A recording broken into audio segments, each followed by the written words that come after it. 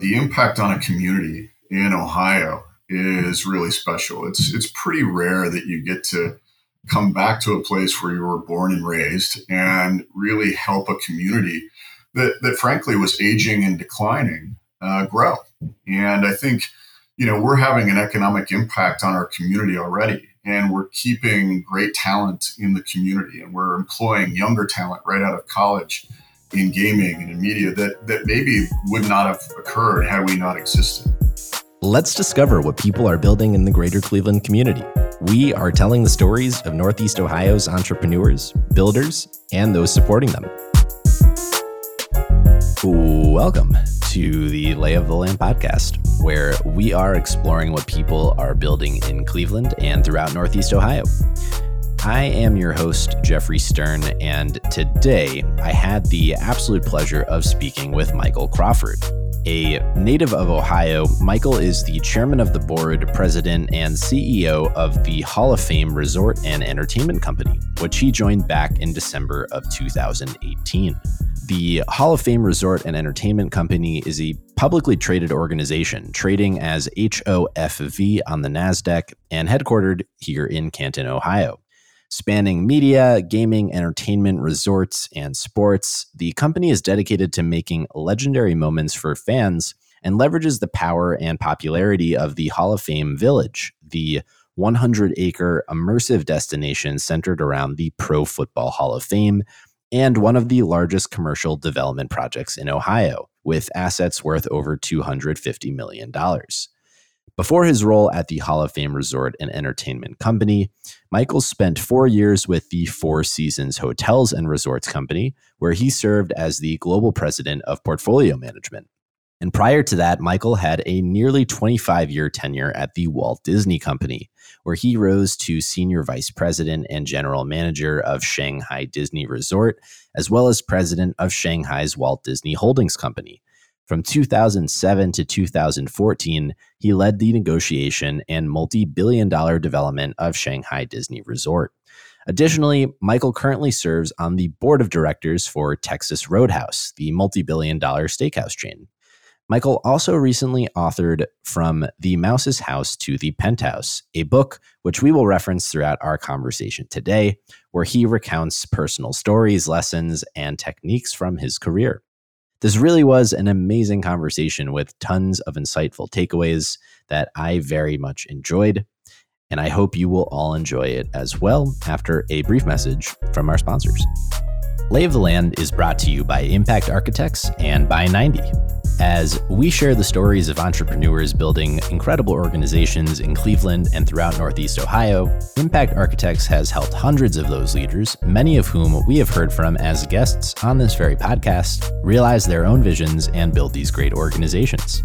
I believe in Impact Architects and the people behind it so much that I have actually joined them personally in their mission to help leaders gain focus, align together, and thrive by doing what they love.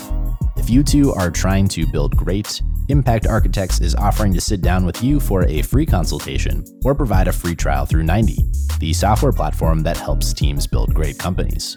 If you're interested in learning more about partnering with Impact Architects or by leveraging 90 to power your own business, please go to ia.layoftheland.fm. The link will also be in our show notes.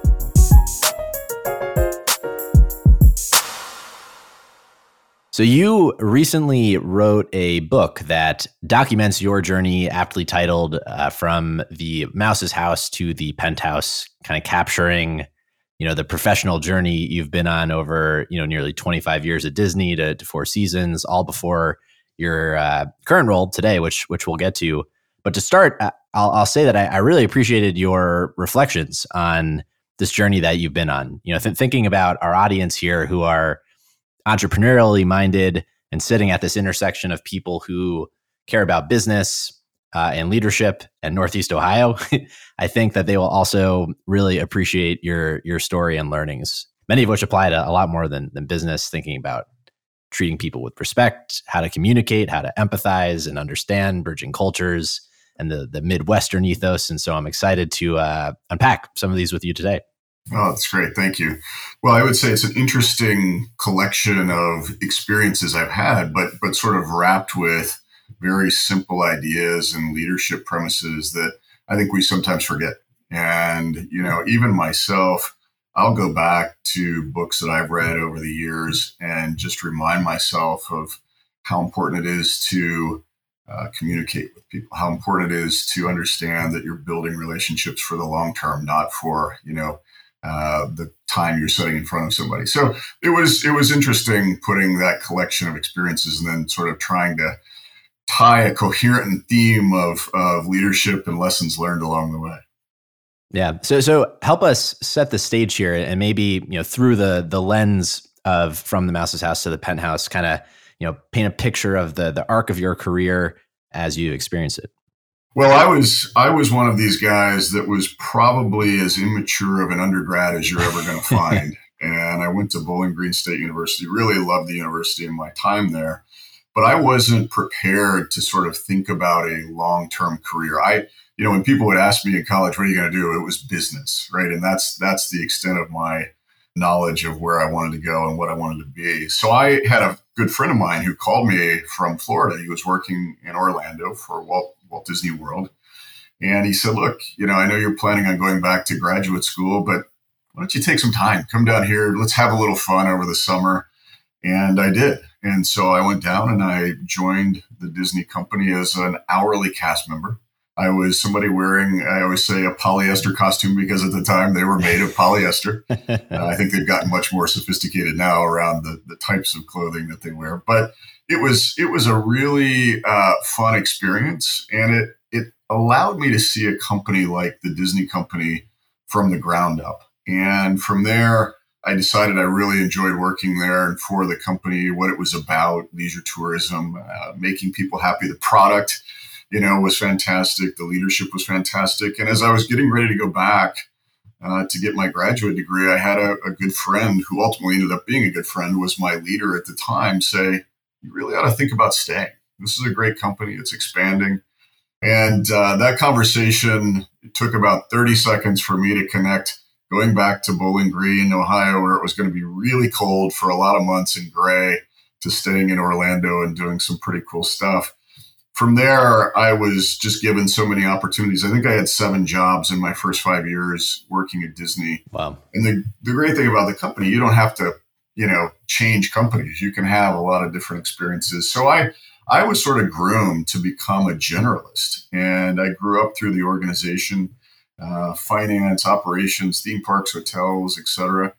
And then I just was given these opportunities along the way to sort of build up a new toolkit of knowledge, and I participated on deals that they were doing, and I participated in building new properties. So really, sort of, as I look back on my career, was given a lot of opportunities, but I was sort of lucky in terms of timing and people who took an interest in me to help groom me to grow along the way. And so when you think about where you are today at the Hall of Fame Resort and Entertainment Company, and kind of reflecting on your experience between then and now, not that we have to recount the entirety of it, but when you think back on it, what are some of the moments of significance that you think helped shape your career along the way? Yeah, it's a great question. I think the reality of being an employer, a cast member that was on the front lines allowed me to experience and see things as a guest would see it. And, as I'm building a company with a great team, I'm always talking about you have to build excellence and you have to create these experiences in a way where guests will really enjoy them. I mean, there is a sea of opportunities out there today for people who want to go and spend their time and money on leisure tourism. And so, I think the things that have really helped me were connecting the grassroots experience to what I'm doing, building new destinations, opening new hotels with 4 seasons in different markets, and really understanding that, when you're taking up residency in a place or you're extending a brand into a new business vertical, you have to be thoughtful about the steps that you take. And you also have to consider, the long-term success, not just what's in front of you today. And as a public company at the Hall of Fame Resort and Entertainment Company, you can be lulled into this, hey, we got to achieve results quarter after quarter. And that doesn't line up with building things sometimes. Sometimes you have to sort of push that aside. You got to pay attention to it. Your shareholders want you to pay attention to it, of course, but you also have to see the longer term. And I think my career and some of the things I've done, both internationally and domestically, have allowed me to kind of have those experiences to pull from and draw from. So in preparing for our conversation today, one of the fun facts I learned that I genuinely had no idea about prior was that I think it was in 1920, about 10 football teams gathered in Canton, Ohio, to create at the time, the American Professional Football Association, which I think we all now ultimately colloquially refer to as the NFL. And so there's this rich history of the region that shares the spirit of the work that you're doing now in a lot of ways. And I'd love if you could share a little bit more about, that history and what it looked like and kind of the origins and founding of the Hall of Fame Resort and Entertainment Company, as well as, just high level what it is and what the company does today. Sure.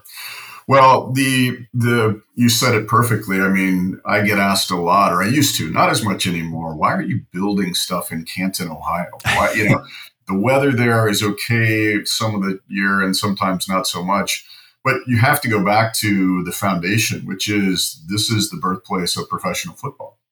And, those gentlemen coming together, and you got to remember at the time, the East Coast was really where this country was born out of, right? I mean, immigrants came into New York and started to move west over time. But a lot of the foundation was built in the East and the Northeast specifically. And so we thought that, building something around the brand of professional football and creating experiences that are so deeply tied to the Pro Football Hall of Fame, the NFL, et cetera, would make a lot of sense. It would make a lot of sense from a business point of view, for sure. But from an experience point of view, nothing else like it in the world. And by far, professional football is the most popular sport in America, which is interesting to me. I grew up playing basketball and baseball and, of course, loved football.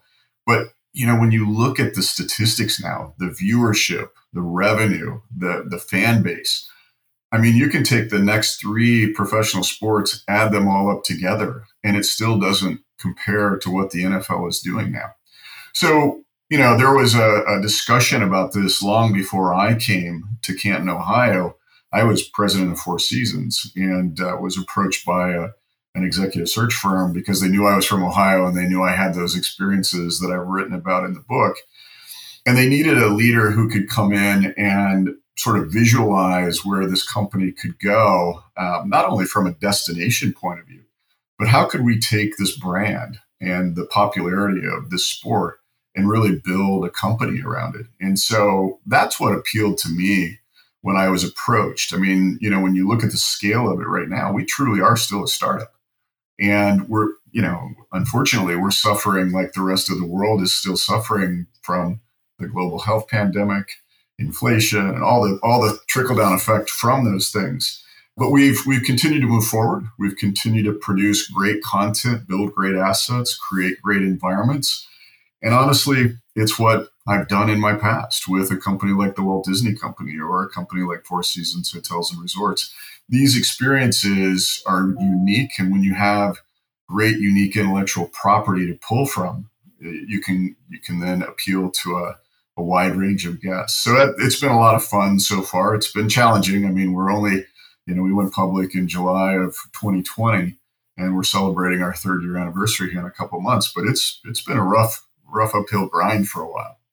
Right. And when you think about what the company offers, there really is a breadth of services, product from physical infrastructure, programming, events, entertainment, kind of writ large. How would you, capture the essence of, what it is the company is bringing forward? I think it's what I said. It's taking the popularity of football and sport in general, but focusing on what we can have access to exclusively. In the Pro Football Hall of Fame, millions of pieces of archives, right? Video, audio, imagery that have never really been brought to life. You can walk the Hall of Fame today, but the greatest collection of assets are in the archives and not really out on display. There's just not enough room. So taking, that and access to the Hall of Famers themselves, the greatest that have ever played the game, and building content, media content, gaming content, creating a destination around the Hall of Fame. There's, a couple million folks already coming to events and to the Hall of Fame and to celebrate enshrinement and the kickoff of the NFL season. Why not build something that really helps celebrate that in a much larger way? And so, I always talk about, we take content, intellectual property, and create experiences from that are unique and different for guests of all ages to enjoy. And I think we've been successful in doing that so far, even in a difficult environment. But we got a lot more to do. There's a lot of really fun stuff ahead of us. So you had mentioned vision, and as I understand it, you assumed leadership in a somewhat liminal period for the company. You have some projects in progress, work to be done.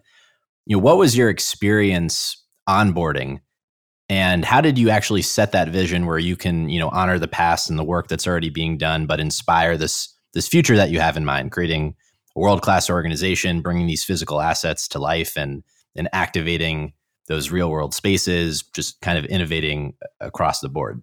I think back to, when you're building something, you build a new Disney resort that includes a theme park, a hotel.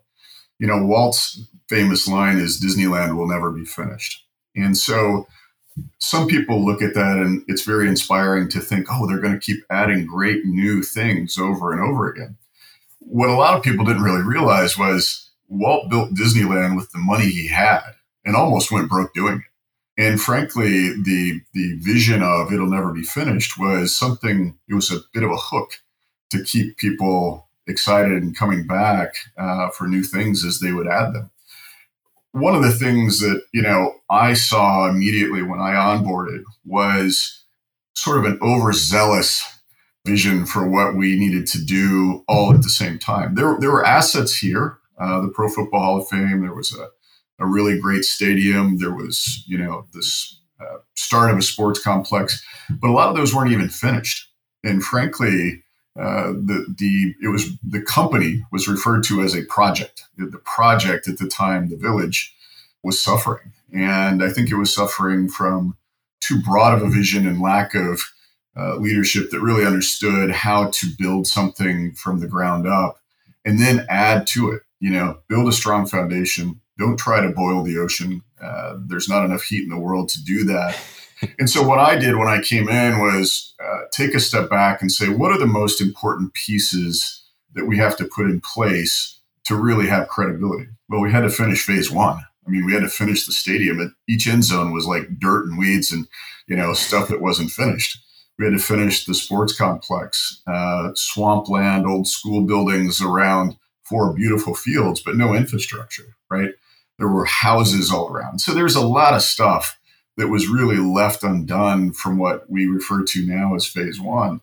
But then we also had to think about, how do you create a destination? What do you need for people to really want to come and stay and play and enjoy? And so we pared back the vision quite a bit and built phases that we could talk about. And then while we were paring back the physical assets that we were creating, we were enhancing the virtual experiences. So adding gaming, esports, and fantasy sports. We didn't know that sports betting was going to be legalized at the time, but the vision that I always talked about was sports betting enhances the way in which you engage with sport, right? And so if it ever did become legal, we would want to have a place, to be able to do that. And then, of course, media. And we've already put out some really unique, different media content. During Super Bowl weekend, we put out one of our biggest shows called The Perfect 10. And this was the documentary around the 10 guys who won a Heisman Trophy and also been inducted into the Hall of Fame. For a company that's only been in existence for a few years, we were prime time on Fox, partner with NFL Films, and Prudential as the lead sponsor for the show. Super Bowl weekend. So it just, what I've been proud of is we've taken off digestible bites and we've really tried to build something that we can continue to grow and sustain over the long term. But it was rough, in the beginning, because I think the community was a bit cynical. The investors were certainly I would, cynical is probably a polite way of saying it, but they were upset with the way things had been performing. And now we've sort of rewrote the story a little bit and gotten the ship back in the right direction. So I'll pull on the cynicism thread a bit there. One of the things I was really curious to get your perspective on, in the context of being in Canon, was from your book. You glean that you have this plethora of experience at this point in your career, making international deals, running company divisions for two of the biggest brands in the world. And a lot of it is overcoming resistance and doubt, having worked with a lot of those local partners, even national governments, the Chinese Communist Party, to tangible success. And one of the primary themes that you explore in the book is thinking about how to bridge cultures and localizing your strategy. I'd love to hear about what it was like to take that experience to Canton, and what did you have to understand about this community in that localization exercise as you faced, resistance or, some pushback on change that you're trying to enact. I think anywhere you go in the world, and it doesn't have to be all the way to mainland China, you're going to experience culture. And you're going to experience the way in which people are used to doing business, and relationships and trust lie at the heart of all of it, in my opinion. And I've always said that, coming from the Midwest, Ohio specifically, and I talk about this in the book, I just am a very plain spoken guy. I try to be honest. I try to take the fear away, if you will, of the other side of the table, thinking I'm really there to outmaneuver them or outnegotiate them or whatever the case may be. And it was the same in Canton. And in fact, when I showed up, that had been the case. The previous regime, I think, had a lot of overpromise and underdeliver. And so the government had been supportive. The community had been supportive, but they had sort of been brought all the way, to the altar, but sort of left there. And so when I arrived, I did a lot of just, hey, let's talk. What are you thinking? Where is your head at? Because one thing I know, when you're building something or you're creating a destination, it doesn't matter where you're doing it in the world. If you don't have the support of the government, the community, you're not going to be successful. You're just not. There are things that you have to do that require regulatory support, investment support. And by the way, if the community doesn't support you, they're not coming, right? So right. There was this skepticism that I, in the beginning, said, look, you're completely fair to have that level of skepticism.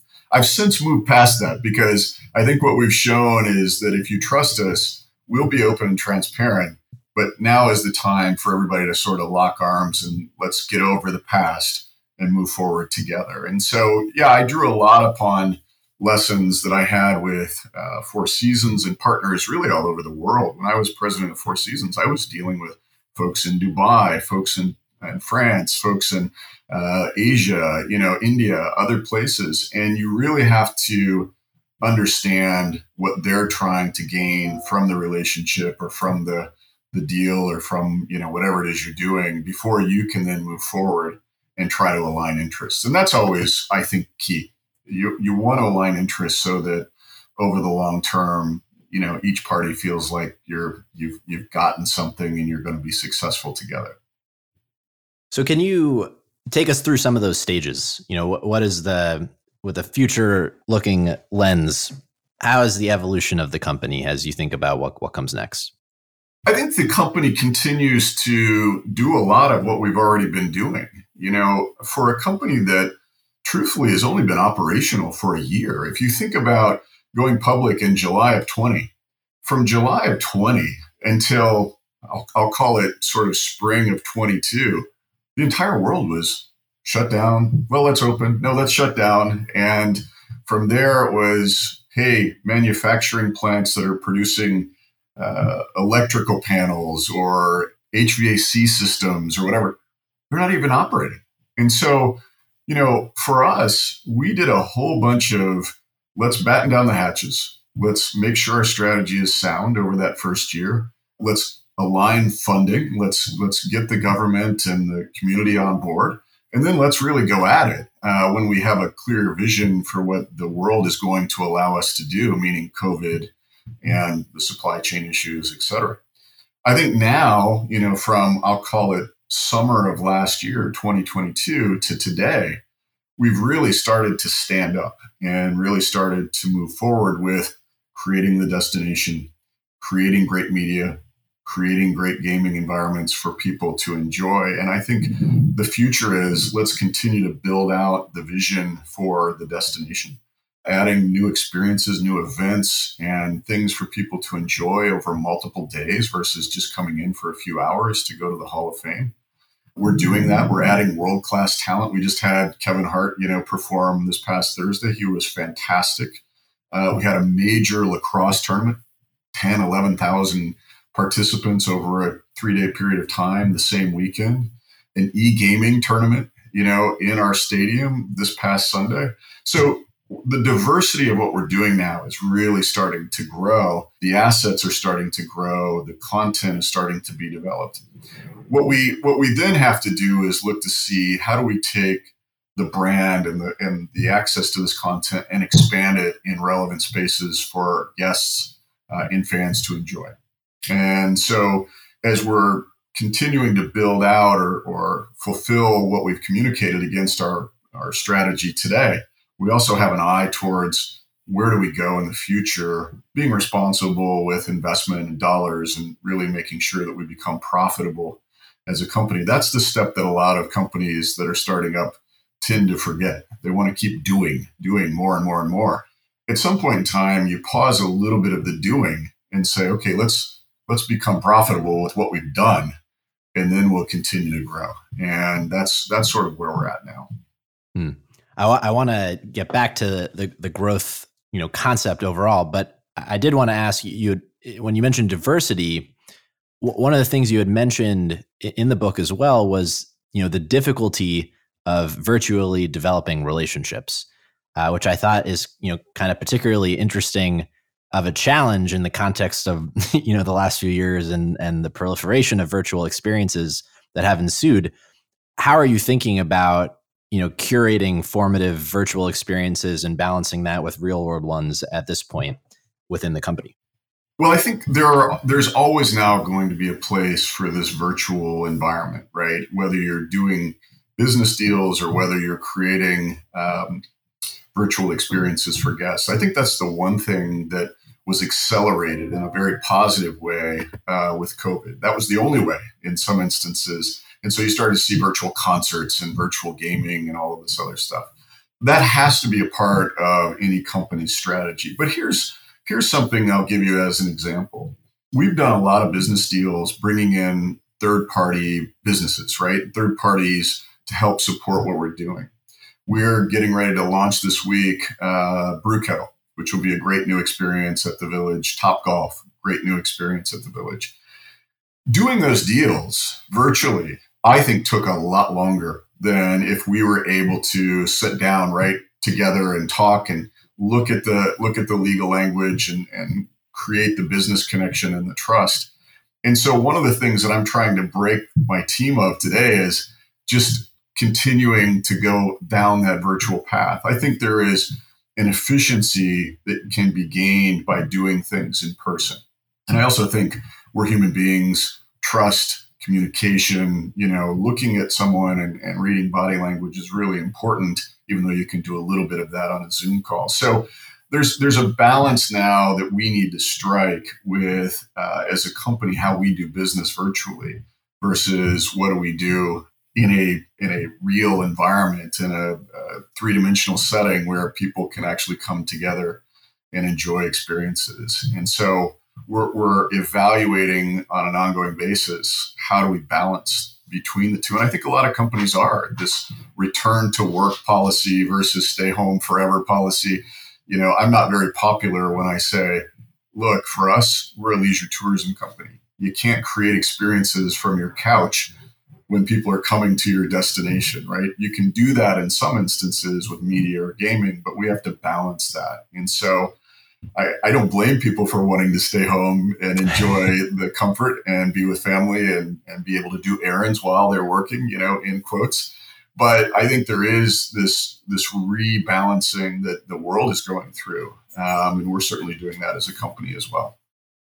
So we can circle back to the profitability idea, and also something you had mentioned earlier, which I'd summarize maybe under the challenges of running a public company, while also considering yourself a startup in some ways. So I'm very curious how you think about combating short-termism and maintaining commitment to a longer-term vision and day-to-day execution while still trying to operate and grow profitably. It's difficult in the world that we've set up, especially in the United States. I'll tell you, in places like Asia, they have a much longer term view on investment and return. Here, we've really conditioned ourselves to live quarter by quarter. And one of the things that is hard to do is tone out some of the noise, some of the rhetoric around why aren't you doing this? Why aren't you doing that? And really keep true to your strategy. What I try to do as a public company CEO is to be as transparent. Again, going back to the book and talking about transparency, you do have to have trust with your shareholders and those that are part of your company. And again, all you can do, to the extent you can do it, is talk about where you're at and be honest with people, both in the good stuff that is happening and in the challenges that you're facing. The thing that you have to count on then is, who are your shareholders going to be? And in this world, you do have a lot of short-term penny flipping, I want to get in and out, and then I want to take my money and go to another company where I can get in and out, versus, a couple decades ago, you invested in a company because you believed in what they did and you trusted the leadership and they had a vision towards something that was going to really create a return for you as an investor. That has since changed. You're also battling now technology, the way in which certain algorithms are run with trading cycles. And so for a smaller startup company, we have to really think about how we position ourselves and how we communicate and are transparent, because I always talk about, we want the right investors in our company. Our company is not about turning a quick dollar today. It's about creating out of this brand and out of this intellectual property stuff that is going to continue to grow and be profitable for many decades to come, like the Walt Disney Company did, 100 years ago.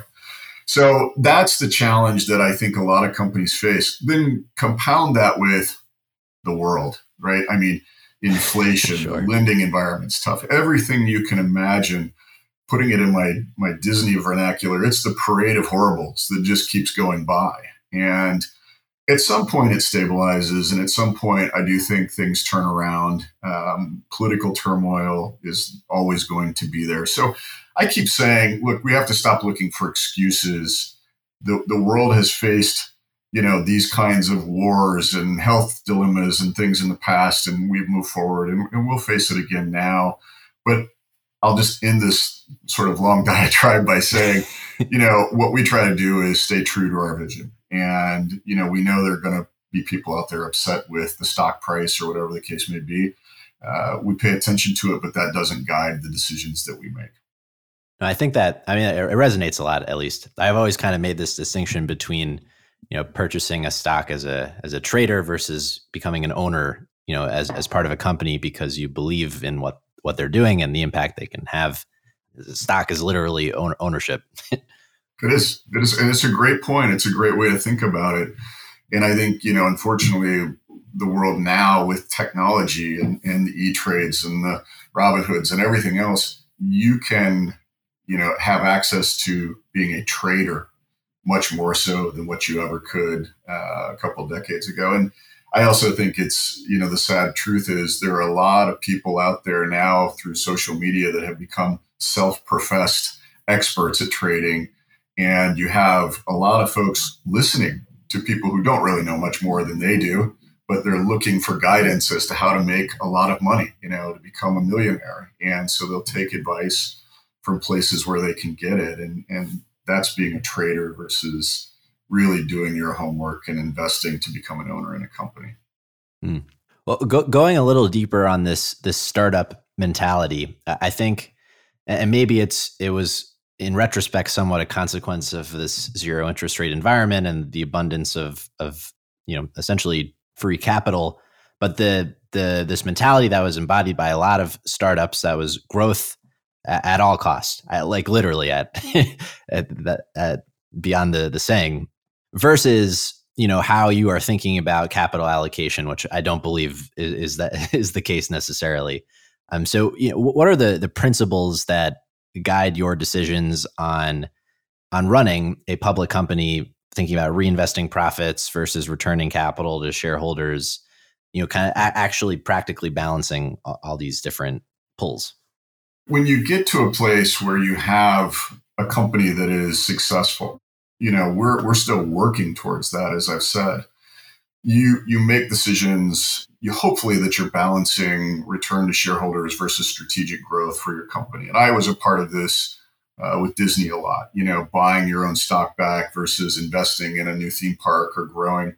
You really have to be strategic about how you allocate dollars and where you're spending the money that you have access to. For us, it's a return threshold. It's an eye towards fulfilling our strategy. It's balancing our balance sheet and making sure that we're not over levering ourselves, and if we do take on the debt, it's the right kind of debt. And so for the time that we're in, I think we've been successful, but there's still work to be done on all those fronts. And most importantly, convincing all of the guests that we're welcoming to the physical destination or into the media space or the gaming environments that, our product is great product that you can really have fun experiencing, and that you should come and spend your time and allocate your hard-earned money to support. And that's the biggest priority for me right now. And I think for our company, we've got to ensure that what we're doing is of excellent quality so that people see the value in investing in us as a company, but value in spending time with us. There's so many choices that people have. If you don't have something that's unique and different and of excellent quality, they're certainly not going to have you're not going to have the opportunity to entertain. And so we really focus on our strategy and executing against that today. I think to your point about longer term, we want to be careful about timing of investing in new assets or new experiences, but at the same time, we want to continue to grow. So we're cautious around evaluating as a company, where do we take the dollars we have access to and do we put them into a new water park experience, or do we put them into a new gaming environment? And the return thresholds and where guests are really focusing time and money provide us some insight to that. Expanding a little bit more on that kind of vein, what does success look like to you, right? Like just kind of broader level, what is the impact ultimately that you hope to have looking back in retrospect here? I think first and foremost, the impact on a community in Ohio is really special. It's pretty rare that you get to come back to a place where you were born and raised and really help a community that frankly was aging and declining grow. And I think, we're having an economic impact on our community already, and we're keeping great talent in the community, and we're employing younger talent right out of college in gaming and in media that maybe would not have occurred had we not existed. So that is by far a great definition of success for us. The second is, as I've said, creating these experiences that people just love, and having, the physical manifestation of a brand that is so popular around the United States, but around the world as well is precious. You have to, be careful how you're building and growing around that. And so I take a lot of pride in what the team is doing to ensure that we have long-term success. And then I would say, lastly, it's return. It's return for our shareholders. It's return for our team, on their investment in time, investment of money. When you have a successful company, it does allow you to attract great investment. It allows you to grow and create more of that second leg of the stool that I talked about, the experiences. And so our focus is always going to be, let's make sure we're creating moments and experiences that are excellent from that, we'll have the impact on the community that we want, and we'll have the impact for our investors and our shareholders as well. We can continue to grow. What has you most excited looking forward over the next year? And maybe a way of framing that question a little differently is, how do you think about, the future of entertainment and hospitality, and how would you like to contribute to that? I think first and foremost, there is always going to be, we are people, right? We love to go and we like to be entertained. We like to see things that align with our interests or experience things that are really unique and different. And so the hospitality business has never suffered. Even in bad times, people will turn to a Disney or a Cedar Point because they want relief. It's hard enough sometimes to get through the day with all the challenges that you face, but you want to be entertained and you want to forget reality for a while. And that was always the fun other saying that Disney, like when you come through the tunnel, you're transported into this magical world. And that's, I think, part of what we're trying to create. For me, as I look at the next year, I'm excited about the fact that our company is really starting to create synergies across all of our business verticals. And what we're doing in one can sort of bleed into the other two. As an example, this week, we're creating this e-gaming tournament at the Village destination. People are watching it online. We have giant jumbotrons that are showing the competition. We have people coming in to the Village and riding rides and having food and beverage. And so, the special nature of what we can do is we can create our own ecosystem between our lines of business, media, gaming, and destination, that really, I think, is going to be unique for our guests and our fans. And I'm starting to see that materialize more now. And I think that for the next year is going to be a great opportunity for us. Obviously, a lot of your experience prior seems to be directly, transferable in a lot of ways to the work you're doing now. I am curious, what are the aspects of both the company and your role and responsibilities that have surprised you that feel, perhaps different than what you've experienced so far? Well, I think before, when you have ownership, listen, Disney owns their intellectual property, right? Mickey, Minnie, the parks, the movies, etc. What I'm doing more now is developing this content through others and in partnership with others. And so, I'm having to draw upon the past, of course, and how we think about strategically creating these experiences. But at the same time, you're doing it with a distribution partner. You're doing it with a development partner.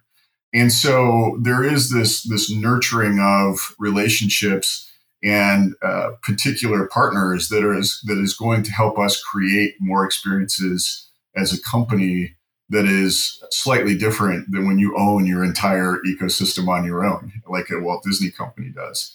And I think that it takes a little more time. You want to make sure you have the right partnerships in place for the mid to long term. And so that's, a big focus of ours in all three of our business verticals, is to ensure that we can expand our capabilities through others.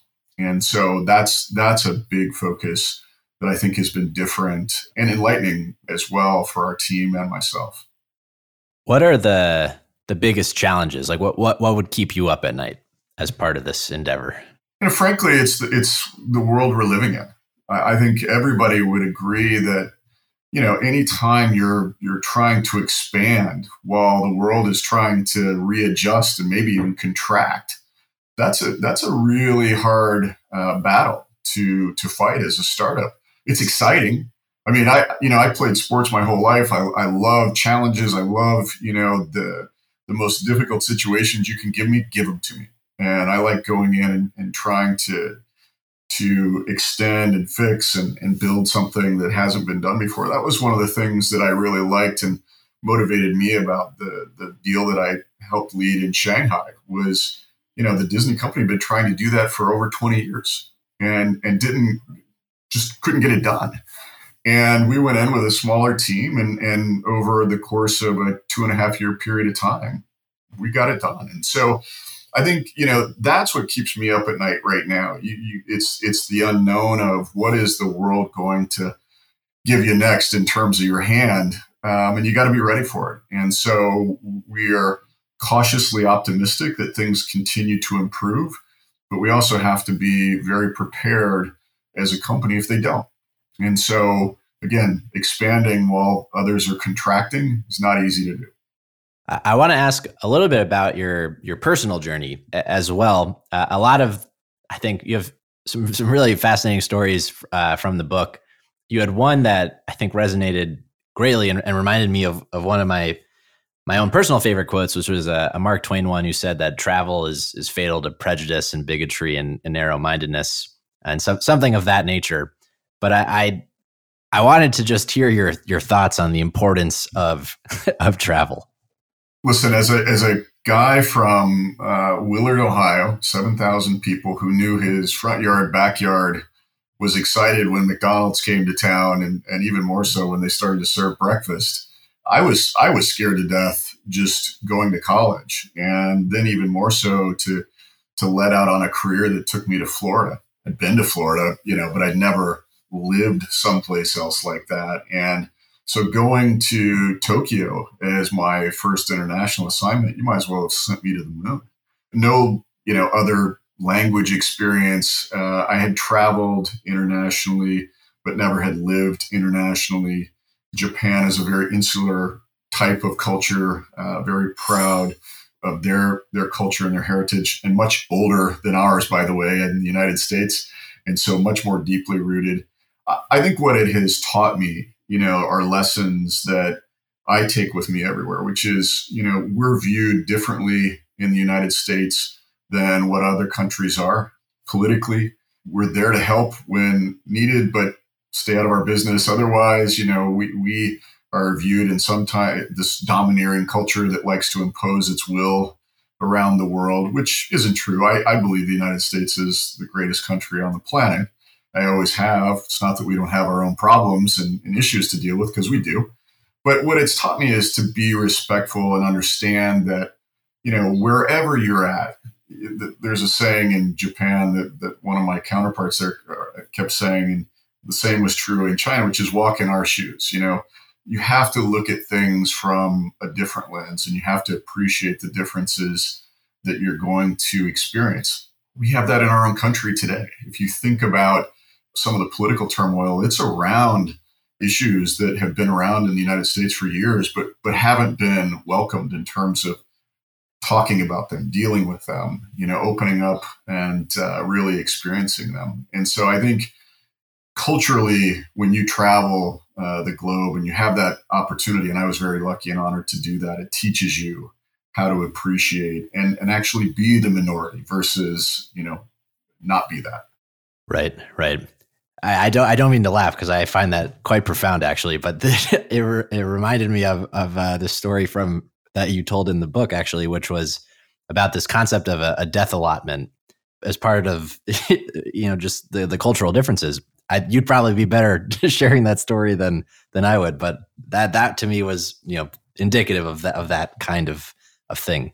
Yeah, I and again, it goes to, you're not conversant in the language. You can't understand. So you're doing things through interpreters. And we were sitting in this big meeting with, a couple hundred people in it. And we were talking about how we were going to build and develop the resort in Shanghai. And after I had finished, one of the national development folks from Beijing had come up to the podium and was making a statement. And as part of his statement, he said, by the way, we've done the calculation, and you're allowed to have 30-something deaths, people dying while building this destination resort in Shanghai. And I asked the interpreter 3 times to repeat what was being said, because I couldn't believe that somebody, in a room full of other folks would say, hey, by the way, you're investing so much and there's so many people working on this, you're allowed to have so many people die. And, I thought about that, and it sounds ridiculous, okay, as an American, to hear a statement like that. But it wasn't ridiculous in China. And in fact, they were very focused on ensuring that we knew that, and that we would not exceed that, and that we would try to do better than that. And, my return comment was, thank you for that, but our intention is to have nobody die. We safety is something we take great pride in. But it's easy for us as Americans to kind of look down on a statement like that and say, "Oh my gosh, how unsophisticated! What a lack of respect for human life that actually is." I'm not judging that. I mean, from my own morals and values, of course, that sounds uh, ludicrous to put it bluntly. But from their perspective, that was somebody doing their job in their culture and making sure that we understood it. And so that was a lesson that I've taken with me a lot around the world. That you think something is so absolutely absurd until you experience different cultures, and then you have to understand and appreciate where they're coming from.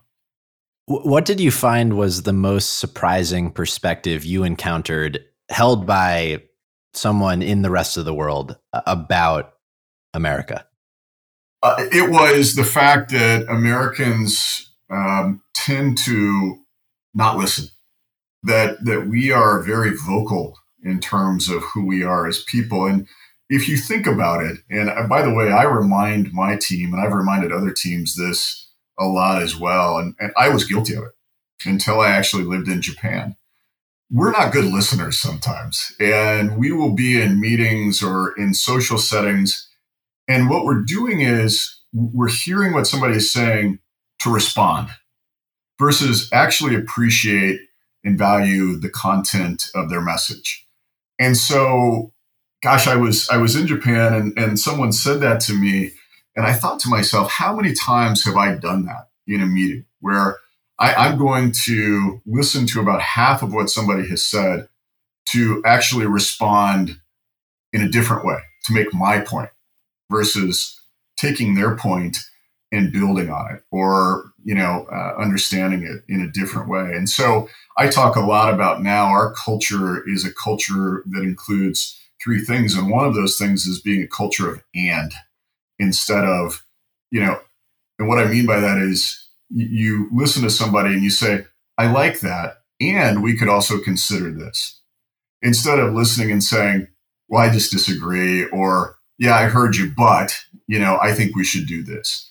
It's more respectful. It appreciates what people are saying. You don't have to agree with it, but it certainly is something that I think was very direct and very surprising to me, because I didn't view our culture as being that way, but it was explained to me in one setting, and I've taken that with me a lot. That introduces a very meta thought process in my own head in this present moment as I think about our conversation and active listening. And I agree. I agree with that sentiment. I think we could all work on our presence in listening. I just have to say, and look, no one's perfect, least of all myself. But there have been times where you're someone's talking and you just jump in and you're cutting them off. And this concept of listening before you speak and actively listening is something I think we can all work on in our personal lives and our professional lives, and it's something I continue to do myself. So there's an abundance of actionable learnings and I'll call it distilled wisdom from your reflections, which you package up in the book. I would like to understand what of those are the ones that you find yourself personally referencing the most, and why those lessons in the frequency with which you find yourself thinking about them. A lot of it has to do with what we've been talking about. I think it's transparency, it's relationship building, it's effective communication, in all directions. Not assuming that, the people you're doing business with understand everything you're saying and agree with it. I mean, even in the United States, culturally, how many different cultures do we have living in the United States, right? You can go to New York, California, Florida, Texas. I mean, you can find variations of words and food and, all different ways in which we should be appreciating the cultural differences and nuances. I take all of those with me. I really do. And I think in the world that I'm living in today, it's really important. Hospitality. You have to appreciate the differences and the diversity of your guest. And so you want to make sure that culturally you're being representative of who your guests are. I think there's a difference, and this is something that will probably get me in trouble. I think the world has gotten to be more sensitized because of the political nature of doing things versus doing them for the right reasons, and valuing cultural differences for the right reasons. And so sometimes companies will do things because, well, we have to, right? Because if we don't do that, then there's going to be some group that comes out and starts to say something negative about us. Sure, that's going to happen, and I think you're mindful of those things. But how about just really appreciating the differences in the culture and the people and what we have to do to get along as a society? I think that's important. And I'm not trying to stand on a soapbox here and preach, but that's something that living internationally has really taught me to value more. Maybe on the flip side of that coin, what are the lessons that are underrated, or things that you wish you would have known, and maybe that could be framed as advice that you would offer up? One of the things that I did a lot of was when I lived internationally, I wasn't afraid to just not be smart on everything. I would be very humble. And again, I would say that's a lot of my Midwestern upbringing, that my mother and my father both taught me that, look, listen and learn, and don't be afraid to ask what, the dumb question, right, that people in the room would sometimes not ask. And I valued that. That was a lesson for me that I wish when I first went to Tokyo, I was a little nervous, and I was nervous because I wanted to look like a subject matter expert, and I wanted to be thought of as somebody who could be respected. And I did have my subject matter expertise, but I didn't have expertise in everything. And so as I progressed in my career, I spent a lot of time with other presidents or CEOs or different companies, whether it was leisure tourism companies or not, just asking questions. And, the fun part about it is I think people want to help you. If their learnings can benefit you in some way, shape, or form. I mentor people. I'm a adjunct professor at the University of Mount Union. I really enjoy helping people be successful and building people up in their careers. And so that was a lesson that I sort of got along the way that I wish more in the early days I would have taken advantage of. Well, we'll bookend the conversation here as we wrap up. I want to be respectful of your time, and I should say rather. I think we've covered a lot of ground here. I want to ask if there's something particularly important about the work you're doing now, reflections on your journey that maybe we haven't touched on that you would like to share. I think we touched on it. The work I'm doing now has been a lot of what I've been able to do and been lucky enough to do over the course of my career, which is to create things that impact people's lives in a positive way. And I enjoy it. When you see people coming to a concert or watching a movie that you've created, or being in a gaming environment. It was a small thing, but the person who won the chain grab e-gaming tournament we held yesterday at the Village, posting and so proud and so honored to be at a destination like that with professional football. And gosh, that's a really unique opportunity when you can create those memories for folks. And so I've been lucky enough to do that a lot in my career, and domestically and in international destinations. And so it's what I'm doing now. It really is. And by the way, it's not just our guests and our fans, but it's our team that get to have a sense of pride in what they do in a place that they work. It's our community, having a impact on our community. So it's a lot of fun being able to do that. And I talk a lot about that in the book, and the lessons in doing so have given me very special moments in my life, special moments for my daughter. I dedicated the book to her. She grew up half of her life living internationally. And so she has a much different mindset that her daddy did when he was her age. She's not afraid to do anything or go anywhere. And I'm incredibly proud of her because of that. But it was a gift to be able to give her those experiences, and for her to have those opportunities. And I think she's really grown and appreciated that. So impact on people's lives is what I would say is the biggest thing that I take away. That's pretty special. I appreciate you sharing that. No, genuinely, I think the work that you're doing at the Hall of Fame Resort and Entertainment Company, particularly considering the impact economically and otherwise it can have, regionally, is really, powerful and can be, I think, a beacon for an example, a reference for others who are, building in the area. So it's very cool to hear about, the work you're doing. Yeah, thank you for saying that. That's certainly our goal. So I'll ask you our traditional closing question, which is more related maybe than it tends to be when we have these conversations, but it's for a hidden gem in the area. And so I imagine you might have a lot of these, but something that listeners tuning in should know about in the region that maybe they don't.